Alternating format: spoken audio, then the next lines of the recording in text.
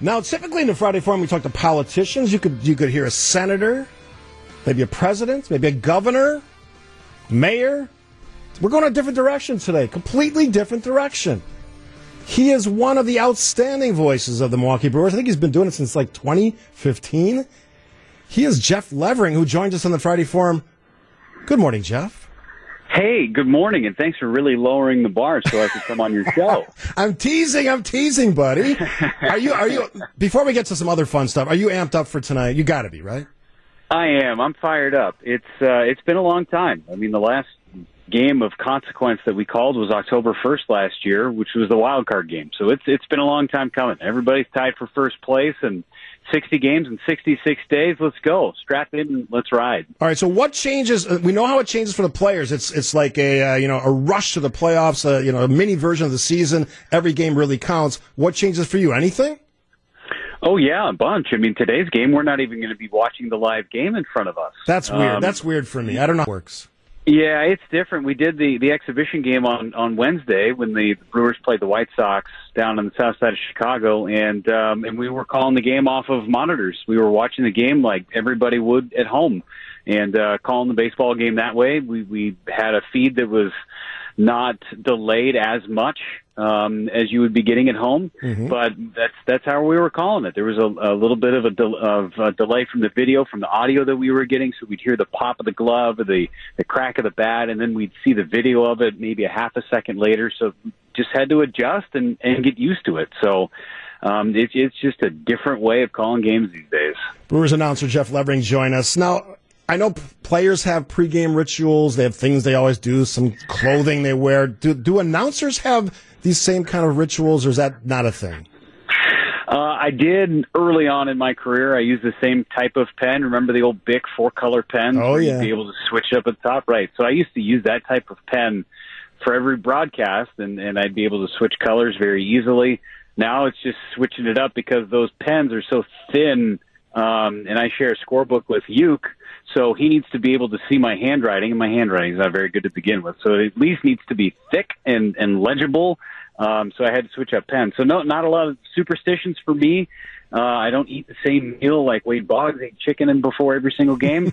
But it's just getting out there and having fun. The beauty of what we do in the booth and sharing a scorebook is that our scorebook is so wide we can socially distance while I pass it back and forth, because it's 6 feet across. It's massive.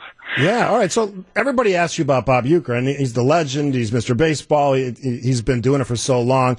You've had a nice run with the Brewers, at least 5 seasons, I think. And so when you work with Uecker, it's got to be, one, you're looking at this legend now 6 feet away from you, but two, just trying not to laugh when he says some of the craziest stuff that comes out of his mouth. That's got to be a challenge for you. It is, and the real challenge sometimes, too, is that he wants you to start laughing. Yes. And laughing so hard that you can't actually continue. And that happens on occasion, and it's happened to me a number of times. He'll say something really funny that I'm not expecting right before tossing it to me for the starting lineups, and then he'll take off his headset and put it down, and he'll start laughing, and then I have to try and continue live on the radio. And that is my challenge most days when I work with Bob, is to try and keep my composure well enough to where I can coherently speak and be entertaining at the same time. That is one of the beauties of working with Bob, because you just never know what you're going to get, and the preparation is making sure that I'm prepared to coherently come back with something that he says. It's got to be a challenge, right? Sure I can get more out of him. It's got to be a challenge. It is. Oh yeah, it's a big challenge because it's so great. I mean, I'm living a life for the last 5 years, this being my 6th year working with Uke and the Brewers, that everybody in the state of Wisconsin and everybody in the world wishes they had. And I don't take that for granted, not for 1 second. Who's got the best hair? You, Grindle. Who's got the best hair there? Ukes is getting a little thin, but it looks good. Grindle is a silver fox. Like, he went gray at 22 or something like that. I haven't had gray hair yet, so I'm thankful for that. But I'm starting, my cul-de-sacs are starting to come in a little bit up on the top, but it's not that noticeable yet. And you seem like you're more of a product guy versus a Grindle. Is that correct? In terms of using hair care products? Yeah. I mean, that's been a new trend. I actually never used anything in my hair. This is no joke. Never used anything in my hair until after I got my first job in the minor league. So this has been a 13-year product thing. I never used it before, and I have a big tsunami in the middle of my forehead that's a huge cowlick that whenever my barber sees it, she goes, "Oh my gosh, I can't believe I have to cut your hair again." Nice. All right, so I'll ask you a baseball question. So obviously, we're talking Cubs Brewers, kind of a flipping of the script because they would have been here at the beginning of the real regular season if that would have taken place. But here we are in Chicago. I've been saying this for a couple of weeks, and I heard Christian Yelich kind of echo this. There's some underappreciation of this Brewers pitching staff. Do you agree with that? Are there concerns? Where do you fall? I'm in the Brewers pitching staff is underappreciated and under recognized. I think that they have a chance to do something really special this year, especially Corey Knebel coming back and being healthy with Josh Hader at the back end of the bullpen. I think that their bullpen is a strength and not a weakness, as a lot of people think. And I think their starting rotation with Brandon Woodruff, if Corbin Burns comes back, what Adrian Hauser was able to do, signing Josh Lindblom. Lindblom was really smart, and Freddie Peralta to an extension this year. Then you bring in an Eric Lauer and a Brett Anderson to eat some more innings too. It's very underappreciated, Steve, and I think Major League Baseball is going to start seeing that here in 2020. Now, I got to ask you, we had Bob Costas on our airways last week, and he said, as long as we're going to have this, this weird season, this weird dynamic with these different rules, you just throw it all at the wall and see what is good and what works. Where do you fall on all the new rules and the DH now for one league that hasn't had it and all that stuff? Are you cool with it? Are you going to be? Does it have to be proven to work? How's it going to fall? See, it's really easy to agree with Bob Costas on most things, and I do agree on just throw it at the wall and see what sticks. And in any year, this is the year to try stuff out. This is the year to get creative. This is the year to try new things because it's 60 games and it's the old Wild West. Let's go have some fun with it. I hope the DH doesn't stay, but I have a feeling it will. I hope the 3 batter minimum doesn't stay, and I don't think it will. There's just some things that I think could work. There are some things that I have a hard time thinking will continue to work. I do like the extended playoff situation that just got passed before the first pitch yesterday. I think that's great, and having it be a seeded situation in the postseason, I think that's a really good thing, and it gives you more incentive to win your division. There are some things and some ideas that they've come up with that are very beneficial to the sport.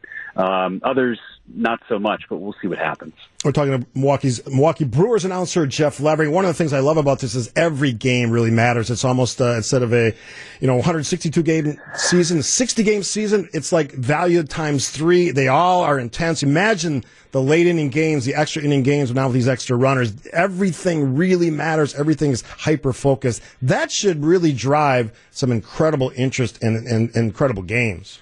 Yeah, I think so, and I really do think since fans aren't going to be allowed to be in ballparks to start, I think the ratings are going to be unbelievable for television and for our radio broadcast. People, they're already great for our radio broadcast because of the guy that I work with. So it's really special, and people are going to be fired up. They're going to wear every single loss more than any other time. They're going to be excited about every win 3 times what they were before. It almost feels like these 2 months are every day is a playoff game. You get up and you go, oh my gosh, okay, who's pitching today? What's the lineup going to be? And you get fired up. And then when that game is over, you go back and you read about it the next day like it's a playoff game. And it's going to be that way for the next 2.5 months. And I've been saying embracing the chaos. That's kind of been my moniker that I'm trying to weave into this season, and you have to embrace the chaos. Nothing is going to be the same, and that's going to be the beauty of what 2020 is going to be all about. You mentioned the fans. Who benefits from not having fans? Batters, pitchers? How does that work out? I don't know. I really don't know. For pitchers, it's. I talked to Brandon Woodruff about this yesterday. You have to dig deep within yourself to find that extra motivation. Where if you're on the mound and you thrive on having crowd noise and people either boo you or cheer you and get up, you're going to have to create that for yourself, and that's a hard thing to do mentally. For hitters, I don't know if they have a way of clearing the mechanism as it is, and they can tune some of that stuff out. And also I think it's for defenders picking balls up from the seats where you don't have all those white shirts on day games. I think that's a big deal too. You might have a better look at a ground ball or a fly ball or getting a throw from an infielder as a first baseman. I think those things might be positives for infielders and outfielders. Couple minutes left in the Friday Forum with Brewers announcer Jeff Levering. I'm always intrigued by the process, and I know you've been doing this for a while, so you probably have a pretty set routine. But do you find yourself, after you're covering a game for the Milwaukee Brewers, do you go to the internet? Do you watch games? Where do you kind of get you? Because you got to know everything about every team when you're doing a job like yours. Yeah, I do my best. And even now where we don't have the ability to talk to our fellow broadcasters because they're not traveling, that's a great wealth of information. So it's text messages. I've got group texts that are all over the place, which is fun. But right now, all I have to focus on is the Central. So you've got the American League Central and the National League Central, and then once the postseason gets there, hopefully, you branch out and talk to those people in the East and to the West. So we can kind of centralize what we're doing a little bit and not pay as close attention to what's happening on the two coasts. But it is different. I mean, it's a lot of reading, I've subscribed to more newspapers now. So that's great so that I can read them online. It's not like I'm getting 1,000 newspapers delivered to my house, but I subscribe to a couple of extra ones from other cities so I can read about the opposing teams, when a subscription is necessary. So it's a ton of reading. And, with two young kids, that sometimes is tricky.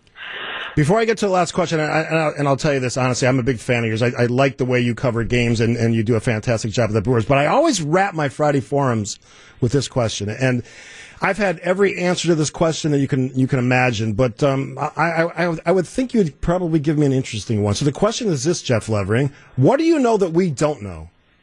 Oh my gosh! I mean, that's such a loaded question. Yes, that's why I asked it. Man, there are so many different things. Is it you want like a little trivia thing about me, or? It can be anything, personal, professional, something about euchre that no one ever heard before. I'm not telling you what to do there. I can get in trouble for that. Sure, but it's just euchre. What is he going to do? So what I know that you guys don't know is that I used to work at Disneyland, and I used to run the Jungle Boat cruise. Are you serious? Oh, yeah. Yeah, I was a skipper. It was great. I drove the boat. I told the jokes. I had a good relationship with the boa constrictor at the end, but that's right. She got really constricting and frankly took my breath away, and it was bad.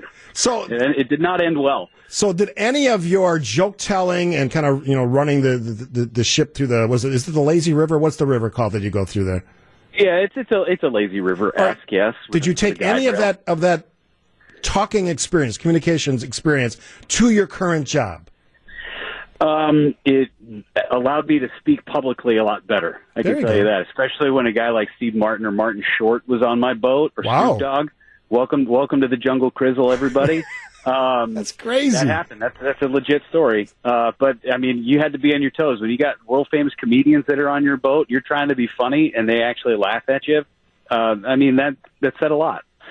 I got to give it up to you. I surprised you with that, but that is a top 10 answer for what do you know that we don't know. That you name dropped the Steve Martins and the Snoop and all that stuff. Very, very well done, Jeff Levering. I tried.